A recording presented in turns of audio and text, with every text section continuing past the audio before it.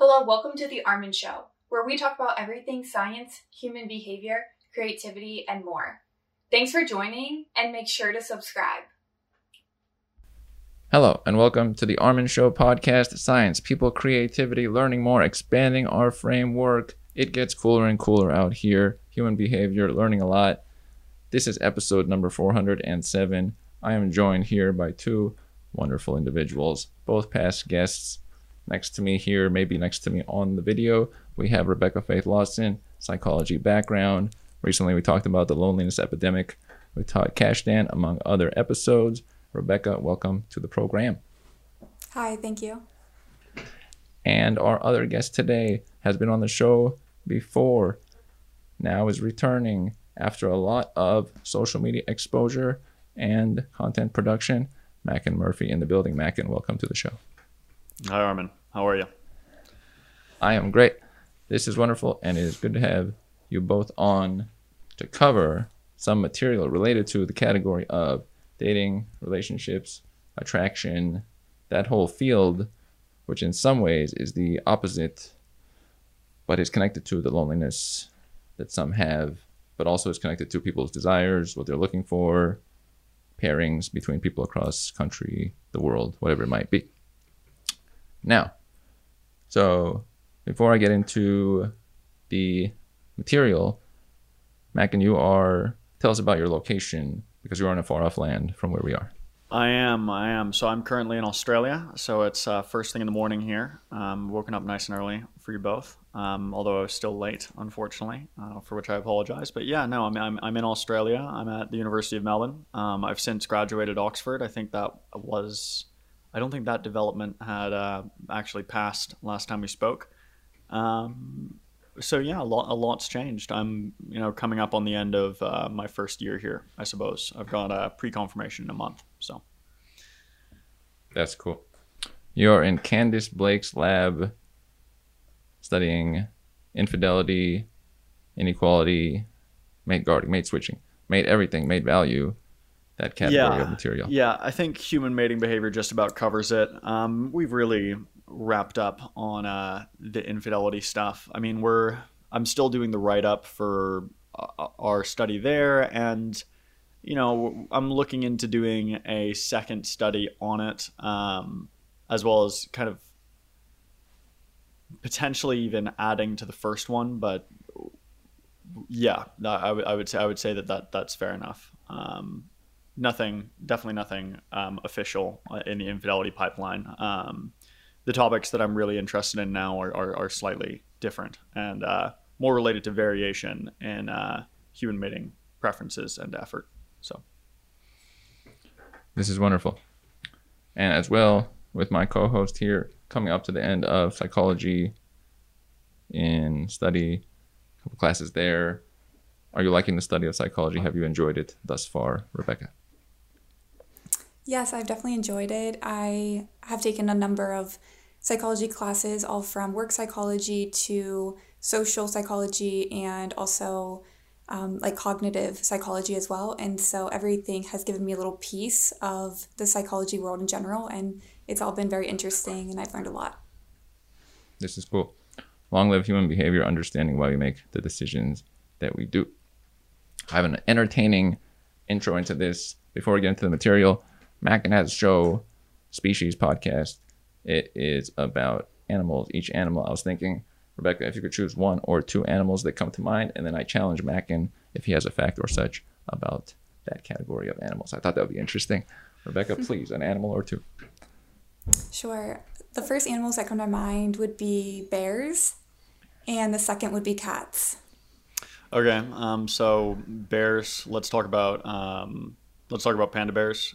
They are similar to humans. They're an animal that doesn't have an instinctive knowledge of exactly how they have sex. Some of the since we're talking about human mating behavior today, I think this will be a relevant one. They have some of the architecture there, but they actually need to learn how to perform it, right? And so when researchers and conservationists were first trying to save the panda bear, there was this confusion as to like why, we've got the panda bears in captivity, the babies. Why isn't the second generation breeding? Like why can't we make that happen? And it turned out that the only way to teach them was to give them a visual aid.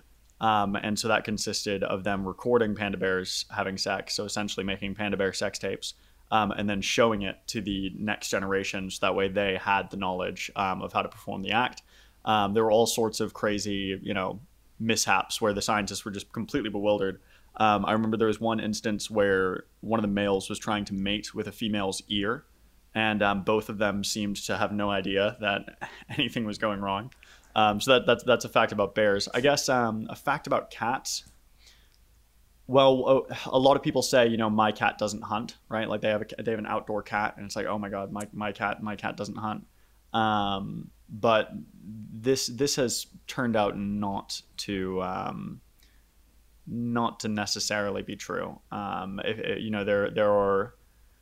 I've heard that there are groups that put cameras on cats, and it turns out that this is even the fluffiest, friendliest cat has a lot of hunting instincts there, and they often act on them. And I think I heard that recently from actually Peter Singer, who I got to see here in Melbourne. So one of the benefits of being in Australia. That's pretty cool. Rebecca may have some cats. Inside information. Cool. Mm-hmm. Do they hunt? That's cool. My cats, well, my one cat, Tigger, he would go outside a lot. He loves to go outdoors, and he would bring something home, something different, like every day. Yeah. And that's when I lived in one location. Like it's sad, but he brought home like baby rabbits sometimes. Oh, God. And like, yeah, just like other things. But the thing is I move location, and it's just too dangerous for him to go out now. And so I feel bad, like, that I like keep him indoors. And he has like a lanai, but I'm trying to like, make him happy. And sometimes I'll like take him on a walk with a leash. But I feel like, I'm going to have to like move at some point just because I feel so bad that he's like indoor now. But yeah, I love cats with a lanai. That's a very bougie cat. Mm-hmm. That's some cool stuff. Now, jumping from this, you have content, Macken, on TikTok. Broadly going into that content, your material on there is very jump cuts, edited, block text, attention grabbing, and you have come to nearly 100,000 followers on there in a rapid time between our last talk and now. How would you view your progression on there? What has, when you think of the build up, what kind of feedback or what thoughts come to mind from this period of time as far as your growth on there? Well, it was very peculiar. I'd been told by people for about a year. I think that there's some kind of, in terms of the success, I think that it's largely selection bias. Just in the sense that like I want to talk about like, things that I did to facilitate that. But I think that I'd been hearing for about a year from people, and it's kind of a weird thing for people to say, but people in my social circle were like, oh, you need to go on TikTok. You need to go on TikTok. Just set up a camera and like talk to the camera the way that you talk to us about like research and things like that. And it'll completely pop off.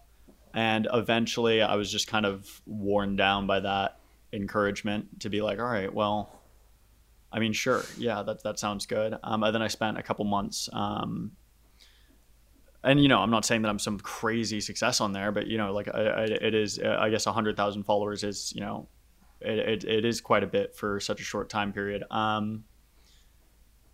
And yeah, I think that most of it is just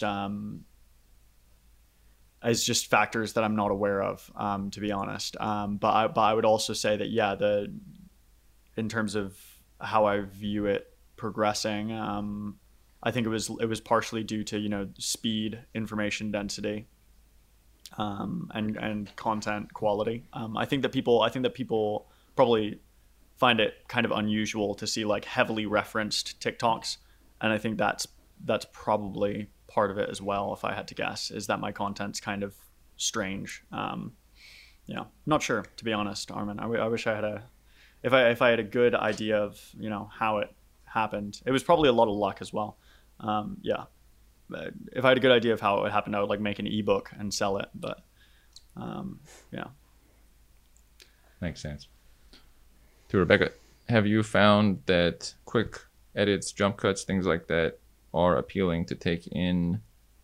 Is that the only way to do well in social media right now? What are your thoughts on quick moving content? Mm-hmm. I think that quick moving content is good because you can get like a lot of information. It kind of keeps your attention. And then on the side of the creator, it's like, okay, if people are if they think what you're saying is interesting, they're going to watch it again and you're going to get like double views because it's so quick. And it's like, oh, maybe I didn't capture all of it. But I also appreciate like a little bit slower than the typical quick moving that I do see, just because as a viewer, I like to really get the information the first time I watch it. But like I'm saying, like for the creator, it's strategic to make it quick. Yeah, that's actually a good point. I also prefer slower content, actually. Like I very rarely use TikTok. I never use it to get information. Like as a consumer, I don't really enjoy TikTok that much compared to my enjoyment of like a podcast, which is the ultimate slow moving. I can't remember who said it, but someone pointed out how weird it was. I actually heard this on a podcast, but I think it might have been Sam Harris, but I don't want to, I don't know who it was, but someone pointed out that the internet has bifurcated into really, really long content and really, really short content, and all the in-between stuff seems to have been hollowed out. Right. That's true. I've thought about that too. Real fast moving, I can barely keep up, attention deficit, and then like 3-hour long episodes that people had, yeah. Or Lex Friedman, things like that. Yeah. Right. True. The big spaces between them. Now, getting into it a bit. Mate value, attraction, infidelity. Macken. Straight from content related to material you have discussed, and then we'll do some follow-ups from each of us on that. What qualities in a person tend to lead to infidelity, and how connected is mate value to chance of infidelity? Tell me about the infidelity. Tell us about the infidelity space. Yeah, okay, so qualities that lead to infidelity. I wouldn't say that. What we have is a bunch of correlational studies, right? So we have studies where we know that certain traits correlate with a person's probability of committing infidelity. That's not to say it's causal, right? So I'll give you an example where it probably isn't causal. One thing that we see is that people who are sociosexually unrestricted, right? Or let's say this, people who have a high number of past partners have a higher probability of committing infidelity, right? That's men and women. If you're talking to two guys, right? If you're a girl listening and you're talking to two guys and one of them has slept with 100 people and one of them has slept with 5, odds are, and just in terms of odds of infidelity, the one who slept with 100 people is just more likely to cheat, right?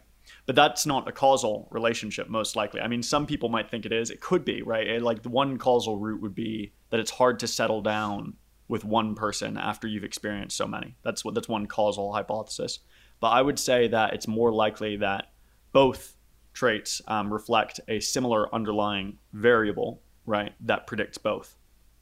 So, for example, there might be, if you have a very high propensity for risk-taking, right, if you're very sexually narcissistic, right, these are things that could feasibly lead to both infidelity and, a quote-unquote high body count. So that would be one place where people get potentially confused.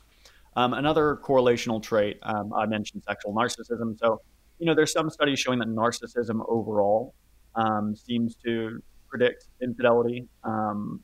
But, there has been some research trying to break down like, okay, well, why are we getting mixed results here? Like, why does it sometimes not show a correlation? And it seems to be possible. There are certainly some researchers who think that it's really about sexual narcissism. So kind of a subset of that. Another thing would be family history of infidelity. Again, how causal this is up for debate, and kind of the path of causation is, the degrees to which it's environment versus genetics is debatable, right? I would say that there's definitely a large genetic component. It would be kind of peculiar if there wasn't, given that genes, code for the protein and regulatory molecules that build your brain. But, if you've got a long family history of, men cheating on their wives or women cheating on their husbands, then the odds that you will do the same are higher, all else being equal. Other traits that correlate with infidelity. Those are a few. How about that? We'll start there, and we can talk about anything. Valid point there. Now, as Macken describes that, do any of those, Rebecca, come to mind as elements that have been part of how people have described where infidelity has taken place? Has the word narcissism come up? Does any of that connect directly with examples you have seen? I'm sure all those things are like based off research, and I'm sure like valid. What comes to my mind though is like maybe stories I've heard, which would be maybe there's a person being neglected in a relationship, and because of that neglect, like say there were a couple who were married and one was off and traveling and working all the time, and the other maybe was ignored and wanted more of a connection, but they weren't around, then I've seen or like I've heard about infidelity there. Or maybe like age gap, and then one person gets older and the other person, like there's too big of an age gap, maybe like 20, 30 years. And the other person's like, oh, this person isn't like the same as me, and in like energy and stuff. And then there's more infidelity there too. But those are like the two things I've heard about that come to my mind. Yeah, and the age gap one, I've heard some anecdotal support for. The relationship dissatisfaction and distance one, those are definitely true as well. Whether you commit infidelity is going to be a function of opportunity and motivation, right? And opportunity, motivation, and then costs, right? How high are the costs of getting caught, for example? And if relationship satisfaction is very low, well, then the costs of getting caught are quite low as well, because you're risking losing the relationship. And so that variable is just a smaller part of the equation, right? That mitigating variable that decreases your risk of committing infidelity.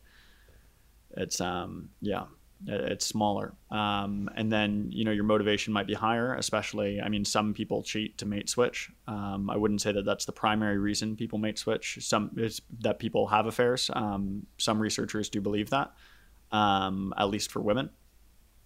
But yeah, that's another probability. And then opportunity, right? If someone's always traveling, always out of the house, always working, you're much less likely to get caught. So those are a few things that come to mind there. That would also be, the connection between infidelity and relationship dissatisfaction. That's a very well supported finding. How often does infidelity come up in responses to your content, and is it more from one gender or the other, or what do you notice about who's bringing it up the most? Any features of those individuals? Who's bringing up infidelity the most in response to my content? Yeah. Well, usually I'm the one bringing it up because my content's often about infidelity. But in terms of like who's responding, my following is, I think it's just a function of TikTok's demographics. I don't have any insight there. But I don't think my sample would be good because my following is almost all women. So it's going to be like, I would say that it's mostly women. Like if you go to my comments, it's mostly women. And if you go to my following, that would reflect the same, but you wouldn't be able to conclude like, oh, there's like a gendered effect here. I wish I had a representative sample for you, Armin. I don't.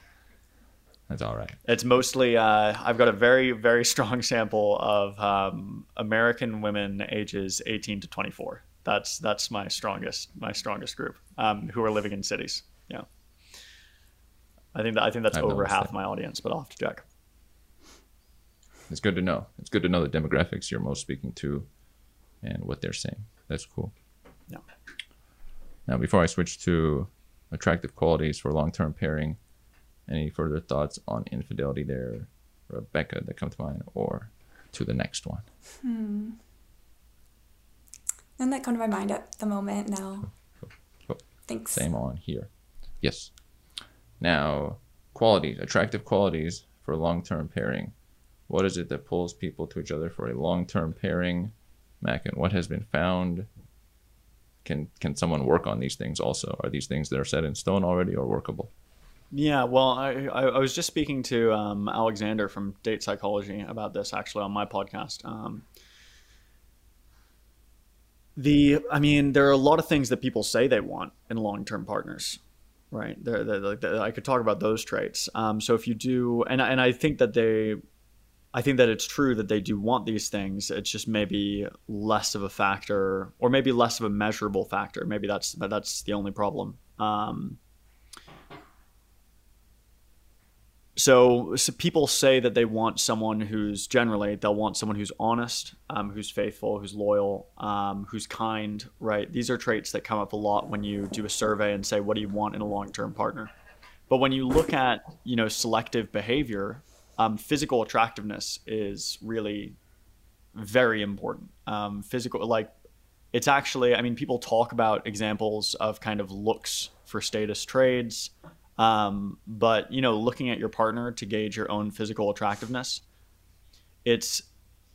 interpartner correlations of attractiveness are not quite as high, but close to as high as in some studies, self ratings of attractiveness correlated with other ratings of attractiveness.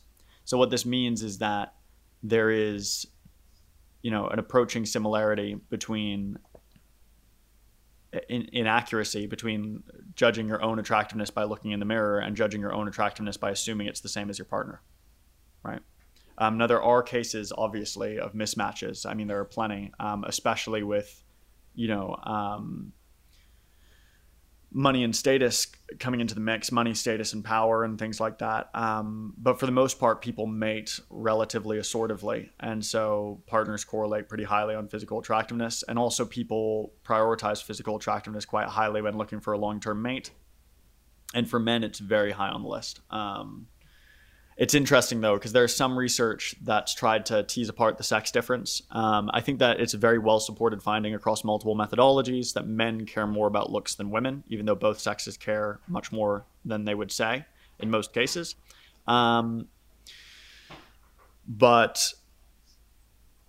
there has been some research that's tried to, do reviews of these behavioral studies and compare them to these self-report studies. And my understanding is that the typical result is that looks end up mattering in behavior much more than in conversation, right? And this makes sense from a social desirability perspective. Like if I were to ask you, what are you looking for in a long-term mate?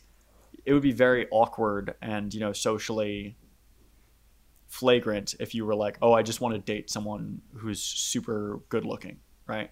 That wouldn't come across very well socially. But in practice, that's what a lot of people do, is that looks come first. And part of this is going to just be the fact that looks can be assessed immediately while everything else takes a while.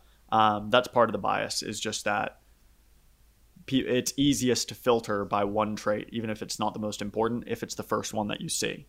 So those are a few things, right? Like even if you really do care about honesty, the behavioral studies are one thing, but even if you do care more about honesty than looks, right? In practice, you can't see honesty. Like it takes forever to figure that out.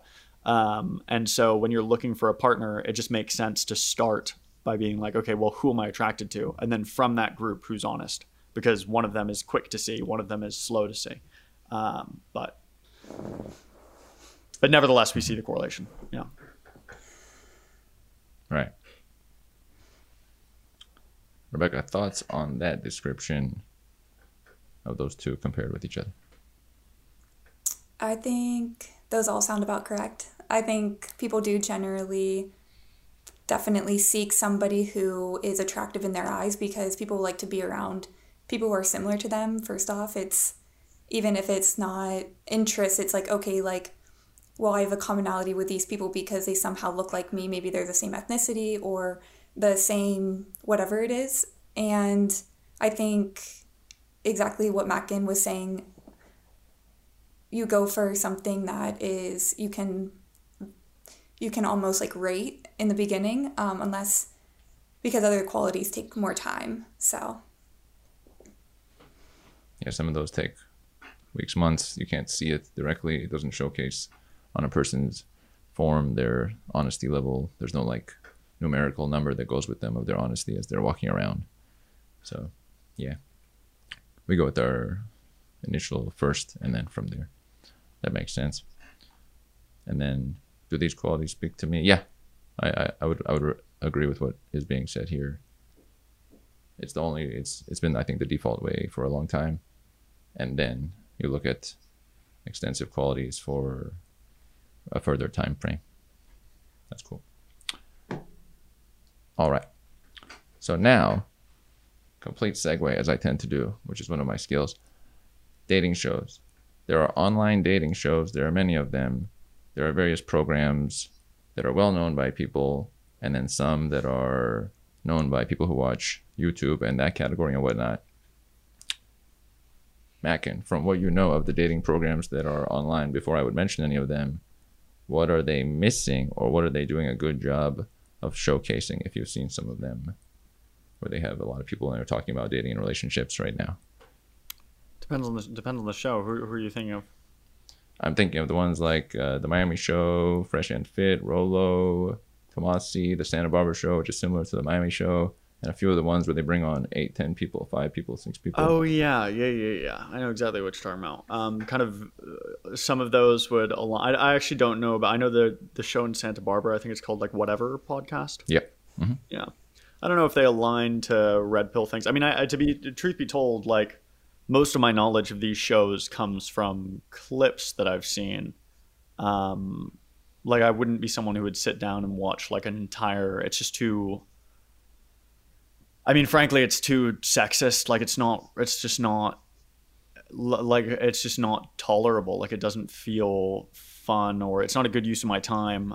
From the clips that I've seen, I mean, I'm not saying that they get everything wrong empirically, but when they weigh in on factual matters, they are often either incorrect or they're cherry picking facts in such a way that I don't think anyone who's familiar with the literature would agree that they're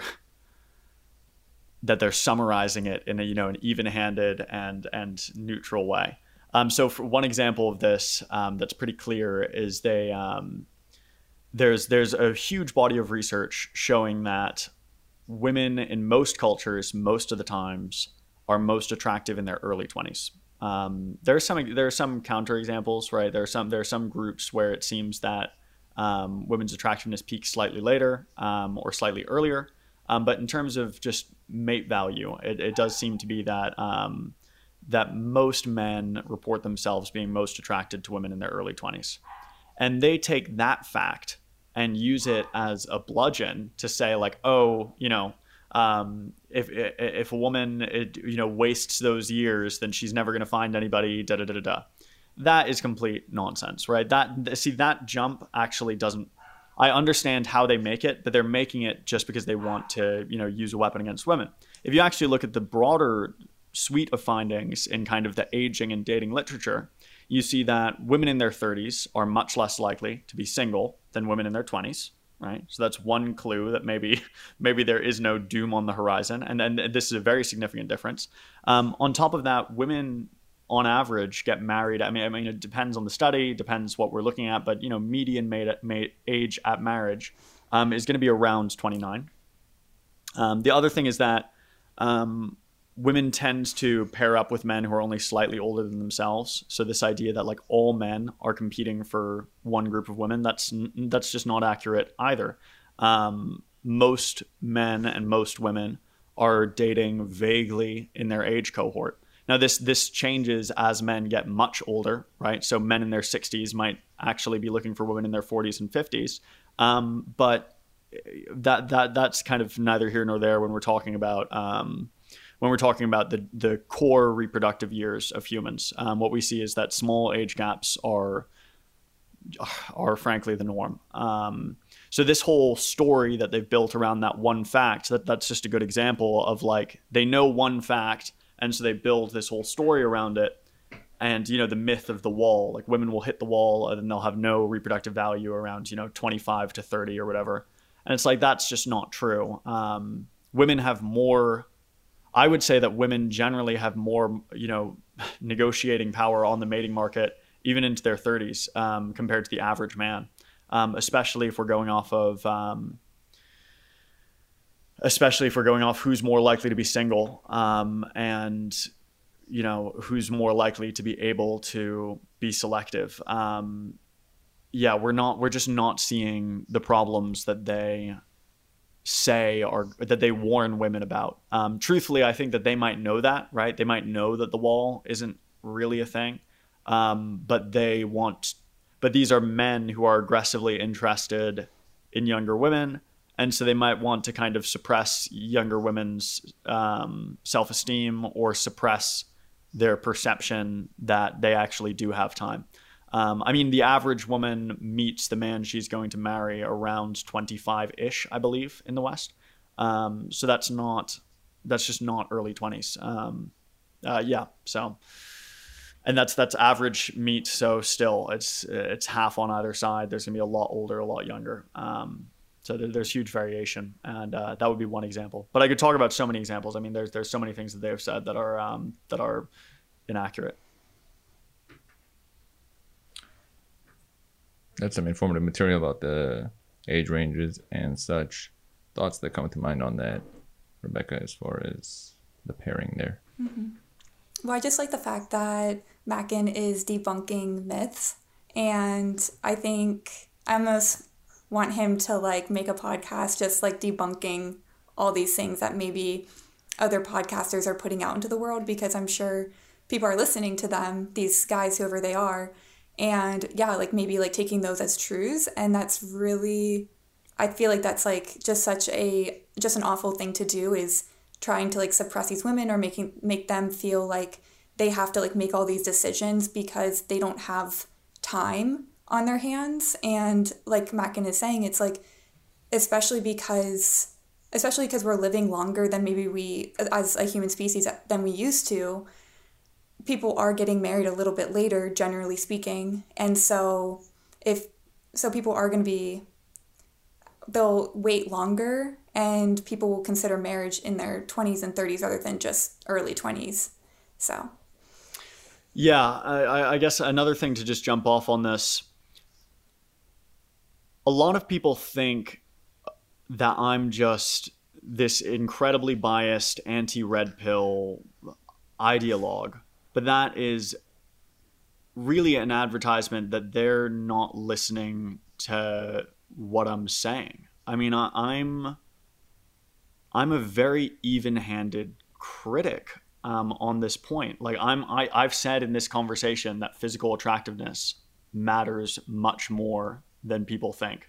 That's not exactly a blue pill idea, right? I've said that physical attractiveness is mostly not socially constructed. We see huge interculture agreement as to which faces are attractive and which faces are unattractive. It does seem that there's a biological underpinning to what determines attractiveness. There is a large socially constructed, culturally constructed component, but that also isn't exactly this blue pill idea. I've said that body count predicts infidelity, right? That's a well supported. That's just a well supported finding, and I have no disagreement with it. I've also said that women's physical attractiveness, generally, most men, most of the time, think that women are most attractive in their early 20s, right? So I say all these things that are not, they're not anti-red pill, and they're not pro-red pill either. It's just that they're supported by facts. The only places where I disagree with these podcasts is where I honestly believe that they are wrong because of my reading of the literature. And that's very different from being, an ideological, anti, I'm not pro or anti. I'm not saying that I do think that a lot of those guys are sexist, but my position isn't and never has been that I'm anti everything any one group says about facts. I'm just pro scientific consensus. Whatever is, the mainstream science on something, that's what I'm passing on. So that's just one difficulty, is that, these guys are wrong about so many things that I do spend a lot of time making videos just critiquing them. And then the pushback is that I'm biased. And it's like, well, really? Because if I was biased, I could say all this stuff that I could say all this untrue stuff that most people believe. Like most people believe, for example, that physical attractiveness doesn't matter. It's what's in your heart, right? Like it's like there's everybody for somebody. Da da da da. And people will love you for who you are deep inside, that kind of thing. And it's like, that's not entirely true. It's like, yeah, from a research perspective, physical attractiveness really does matter, right? So I'm willing to say things that are in either direction if that's what the data show. And if tomorrow a bunch of data comes out that shows that women dramatically lose their dating prospects after 30, and I really don't think that data will come out because we've got so much on the other end, then I'll change my mind. That really is my personality. I don't know how I could advertise that better, but yeah. And also the podcast that you're referencing, Armin, like those people, what was the one podcast that you specifically asked about? Fresh and Fit. Armin. Fresh and Fit is the one in Miami, and then Whatever is the one in Santa Barbara that has like a lot of people on it, and then Rollo is the logical one. He's just by himself usually. Right. So are the people who are talking on those podcasts, are they backing their facts up with evidence or with research or anything? It is not as referenced directly like Macken does every time he's putting out material. Sometimes they connect with certain referenced items, but there's referenced items, and then there is maybe an hour of body count discussion that sometimes does get a little bit redundant. Okay. Yeah. They know they use very little. Oh, go ahead. Yeah, go ahead. Sorry. Yeah, it's okay. Yeah. So yeah, just the fact that they're not backing their information up, like on Macken's side, it's like, it goes to show like those people are just making these blanket statements or stereotyping, or just, right, you're saying like being sexist, because if they don't have anything to back their information up, then in any sort of research, academic research, like taking that into consideration, like none of it would be ever published, none of it would ever actually have any substance and credential linked to it, because if you don't have evidence, then you can't prove anything or even really suggest anything to be true. There is that element to it. Yeah, I believe they do throw in some material that is fact-based, but then it does get into, there was some fact, and then there is maybe an hour on some topic kind of pushing at it very directly and or harshly. And whereas with Macken's material, for example, direct research, sometimes 3 or 4. This is a 1-minute TikTok with 3 or 4 references. That's some gold right there. And then information that is on either end. And I'm sure if there was a switch, Macken would switch. That is a good quality that we like to see, because then it's unbiased. We like unbiased material. Well, yeah, I mean, I'm a human, so I'm ultimately going to have biases no matter what. But the way to avoid that is to stop emotionally attaching yourselves to hypotheses. I mean, we see this, even some of the best scientists in my field, they'll become emotionally tangled. It's very hard not to, but they'll become emotionally tangled up with the hypothesis, and then it's really hard for them to let it go if the evidence, if the evidence starts to go against them, right? So, and that's a difficulty we have with trained scientists who have been working in a research setting for 40 years, right? So of course, I'm probably going to have, the same issues as a TikToker, right? Like that, like there's going to be some bias, but the way to avoid it is to try to emotionally disconnect from hypotheses as much as possible. And just and there's a few ways to do that formally. One way to do that is to pre-register your science, obviously pre-registered. There are some cases where pre-registration doesn't make a lot of sense. I'm not an adherent to the idea that's like, oh, you must pre-register everything you do. But there is an advantage there of being like, hey, in advance, here's what the data will show if I'm correct, and it will show it on these statistical analyses. that stops you from doing a lot of the normal gerrymandering that we see in science, where it's like after you get the data, you kind of make sense of how it fits your hypothesis and how it always made sense. Yeah, that's opening up for a lot of biases. And then the other thing is to not feel like you have any stake in something being true, right? So one problem that we see among scientists is that they publish some studies showing that something is accurate, right? That an idea is accurate. And then later a larger body of evidence with better materials, better methods comes out to show that it's not accurate, right? And then it's oftentimes very difficult for those researchers to let go of what they originally put forward. I can think of two big examples of this, but I won't say it. Great. It's a mystery and anonymously kept into the black box of information. Yeah. One thing you just said connected with something I've talked about once with psychologist Corey Clark in the psychological space, and also Eric Angner in the economic space, is that the prediction item. So if someone's going to make predictions about things or describe what's happening, you want to say it beforehand. Yeah, because afterhand, okay, this happened. It's easy to say, okay, I mapped that out. Okay, then what's the next thing that will occur? If you're on the right track, then what should we be looking for? What's the next thing that we will see? Okay, then we have something to analyze or compare to or discern. Versus if you're talking about the past, you have all the information and answers already. That doesn't say exactly much. Right.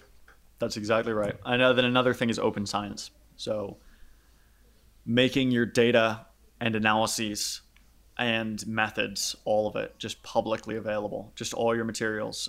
There's some, historically there's been resistance to this idea, but it is the future to be like, hey, this is what we did. This is everything. You can audit us as hard as you want.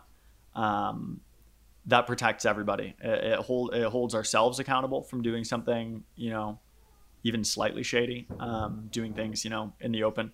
But it also allows us to better assess each other in terms of the quality of research.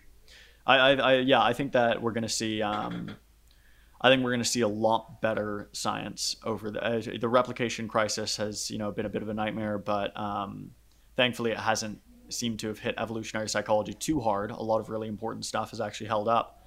Some of the most robust and replicable findings in all of psychology have been some in evolutionary psychology. And I'm not really an evolutionary psychologist, certainly not capital E, capital P, but I do, dabble in that area. And I would say that my research group would identify as like evolutionarily informed psychology. So it's good to see that some of the things that we thought we knew about human mental evolution have turned out to be true. But I think that the main point is that I think that these new accountability methods, they're going to make better science, and that's exciting. I'm glad that my career is starting now and not in the 90s or the 80s. I like the concept of adversarial collaborations where you oh yes, yeah, challenge viewpoints too. Yeah, but sometimes it's funny. Sometimes that those can get too adversarial. So I know of an adversarial collaboration that ended up going off the rails and becoming like a researcher breakup where they were no longer on good terms. So sometimes it really is. Sometimes it really is adversarial. But yeah, so for anyone listening who doesn't understand that concept, that's when I think that hypothesis. So one example of this would be like a good debate in evolutionary psychology is the kind of good genes or ovulatory shift or dual mating strategy hypotheses for female infidelity. And, there are different kind of iterations of these. They don't all necessarily go in one basket. And then the mate switching hypothesis. And so an adversarial collaboration would be if you got the main advocates of the mate switching hypothesis and the main advocates of the good genes hypothesis, and you were like, okay, design an experiment together to test your ideas against each other. That type of results from adversarial collaborations. And that example has not happened. I'm just saying that would be a good example of what could happen, where it's like there's been a debate, and so you get the people on both sides of the debate to work together and agree in advance, like this is a well-designed experiment that we'll agree with the results of, and then we can move on.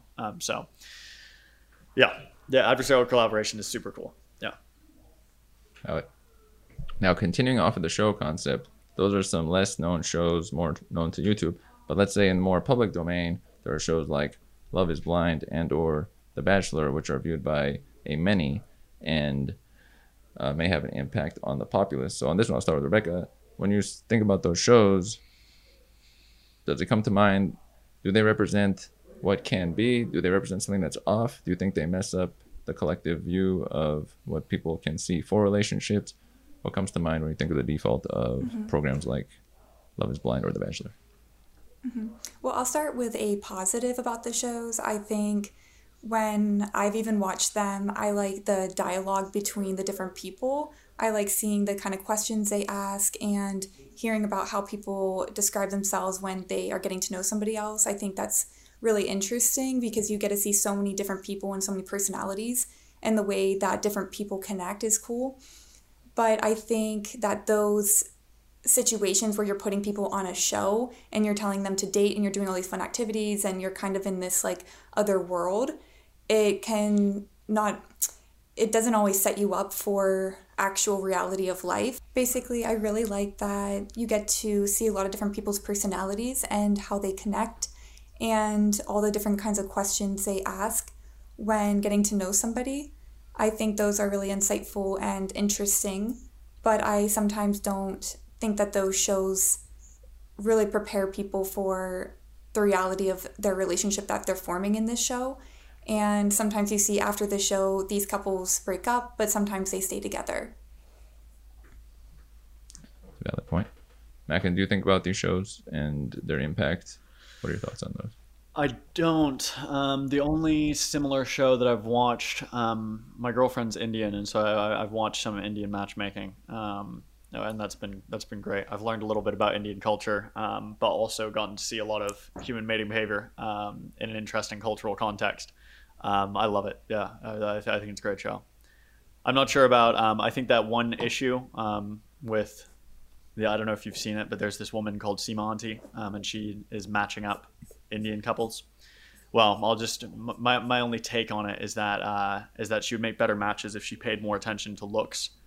She seems to match people up basically exclusively based on personalities, and then get upset with them when they don't like each other. And it's like, yeah, you got to put good-looking people with good-looking people, Seema. They're not going to be satisfied, you know.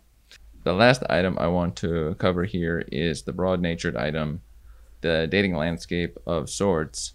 I once asked Ruben from Social Animal about the dating landscape, and he had responded that for him, it's not about the broader dating landscape, but just person-to-person interactions that you have, which is something there. There's the broad and there's the more specific. If I asked you, Macken, what do you think about the dating landscape right now, let's say in the United States? What's it look like? Are there any themes that come to mind for how someone should go into it or what it looks like? Yeah, I mean, the last time I was dating in the United States, I was in high school, so I don't think I don't think I'm a good person to ask. And that was a long time ago.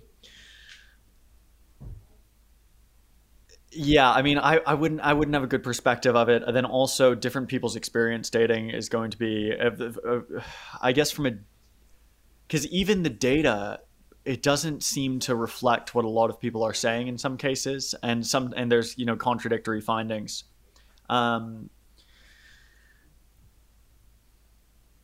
It might be easier to just talk about factors affecting the mating market in general. Income inequality seems to intensify the mating market. That's a relatively well-supported finding. If some people are millionaires and some people are broke, mating competition gets more intense on both sides, right?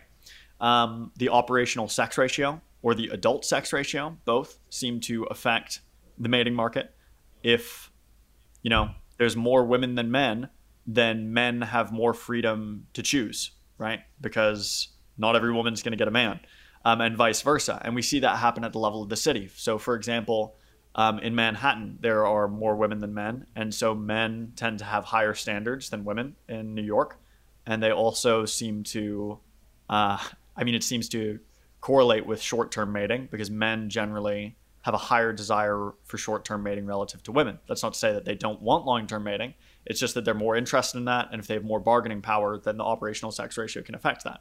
A lot has been said about dating apps, right? Dating apps. They're doing this, they're doing that. And then it's like, well, where is the data showing that there has been a radical shift in how mating happens since the advent of dating apps, if that's true? Because when you look at it, it looks, I mean, I'm not aware of any like really good research on this, so it's possible that and this really isn't my area, so it's possible that I'm missing something profound.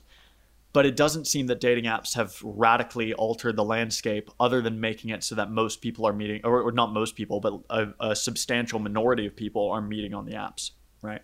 I mean, most people aren't actively on dating apps, so it's kind of hard to make an argument that they've changed everything. And then most people don't meet through dating apps, but that's something that gets talked about a lot. The dating situation in America, people seem to have a perception that it's harder now than ever, and it very well might be. But I think that it might just have always been hard, and every generation is going to. I think that one kind of counter hypothesis is that maybe it's always been hard, and every new young generation has like the perception that there must have been a time when this was easy. But I don't think that mating has ever been easy. It's always been kind of the hardest competition out there. So there's that. Does some of what Macken has described about the dating landscape resonate with you, Rebecca? What are your thoughts on, is there any words we can use to describe how dating is right now that comes to mind, or examples from people you know? I think there are always ways to meet people and connect, and for people to date, and how we were saying in the beginning of the conversation, where people are more geared towards how people look, and that's where people date. I think there are still opportunities to find someone who is similar to you, if that is the case of who you're going to end up dating.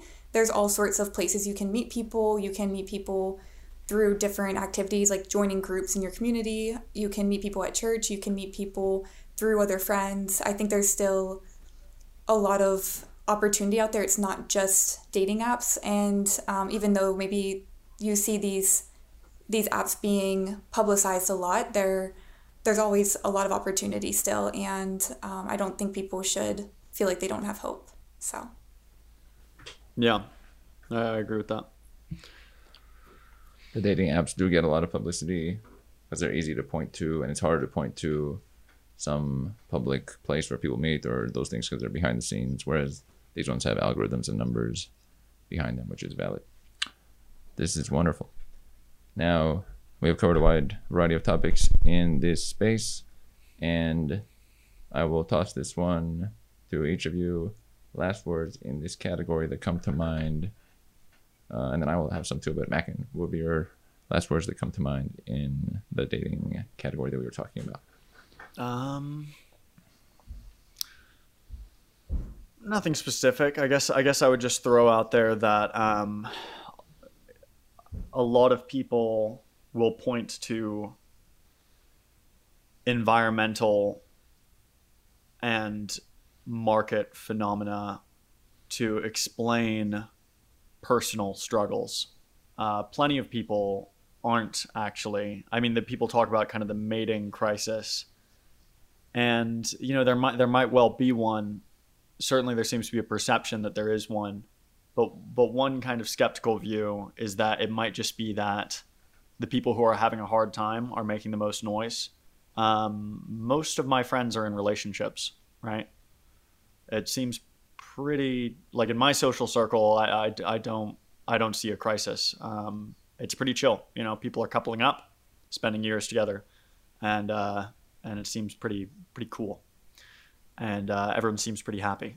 So, but so that's my view, is that like, if you're someone who's, and I'm not being unsympathetic here, it genuinely is difficult. But if you're someone who's, profoundly undesirable on the mating market, you might have this perception of like, oh, it's society's fault, right? But the truth is, like, it's like modern society has rejected me. but it's also possible, and this is more depressing, but it's also possible that that would have also been true 50 years ago. It also would have been true 100 years ago. It would have been true 150 years ago. I mean, in every generation, a substantial portion of people, specifically males, do not reproduce, right? They don't reproduce. So, and, you know, a substantial portion of people struggle to find romantic partners. I would actually say that that's the norm for men. I would say that most men struggle on the mating market, and that's usually been true. So the idea that like there was some time when everybody, you know, just everything was easy and everybody got a wife without any issue, it's like, all right, what time and place in history, bro? Because I think it's always been kind of difficult, and it's probably more likely that it's more likely to be I think that for most people, it's better to think that it's more likely to be a personal problem than a societal problem. And even if that's incorrect, even if it's a 100% societal problem, that mentality won't get you anywhere, because it's harder to change society than yourself. So again, tons of sympathy for people who are, you know, involuntarily celibate or involuntarily single. That's genuinely a tough situation, but it also doesn't necessarily mean that anything new is happening. I think that there's a long history of, you know, inceldom and involuntary singleness. Rebecca, last thoughts on this space and material we've covered? Mm-hmm. Honestly, the one thing that came up to my mind about history was I was thinking about arranged marriages, and I was like, maybe I wonder what that looked like back in time. Did most people get arranged marriages through their families, or was that just like the top of the top, like wealthy families that happened with? I'm not sure. But that was the only other factor that was coming into my mind of what history looked like when it came to dating or marriages.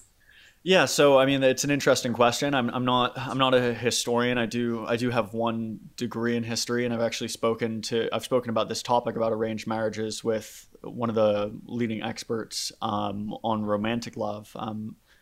And it's interesting because a lot of people's perception of arranged marriages is that they conflate them with forced marriage. But that's typically not the case, right? It's like, and you know, there are people in my extended social circle who have arranged or semi-arranged marriages. It still happens today. Like there are still you know, arrangements happening in, you know, parts of the East. And oftentimes it's actually, there's a lot of choice involved, right? Like it's like the painful truth is that if you're, you know, choosing someone for your kid, you're gonna. I mean, we see studies, for example, that your daughter's partners or your son's partner's looks actually matter to you as well, right? Like, so like parents choosing for their kids, they often choose on the same harsh criteria, right? Where it's like, I want to get my daughter someone good looking, wealthy, high status, that kind of thing. And then also there's the element of like, it's actually very unusual for even in these cultures with arranged marriage to see forced marriage, where it's like, you have to marry this person. Generally it's like, hey, why don't you guys meet? And there's a process of like, is this going to work? And it might be a lot quicker than the Western dating process in terms of decision-making time. And there might be a lot less leverage from the kid's point of view. But you know, it's, I think that there is this kind of myth among incels and people of that ilk that like, oh, if arranged marriages were a thing, we'd all be safe. No, probably not. Bigger picture insight there. Interesting. Arranged marriages have been popular for a long time in certain areas.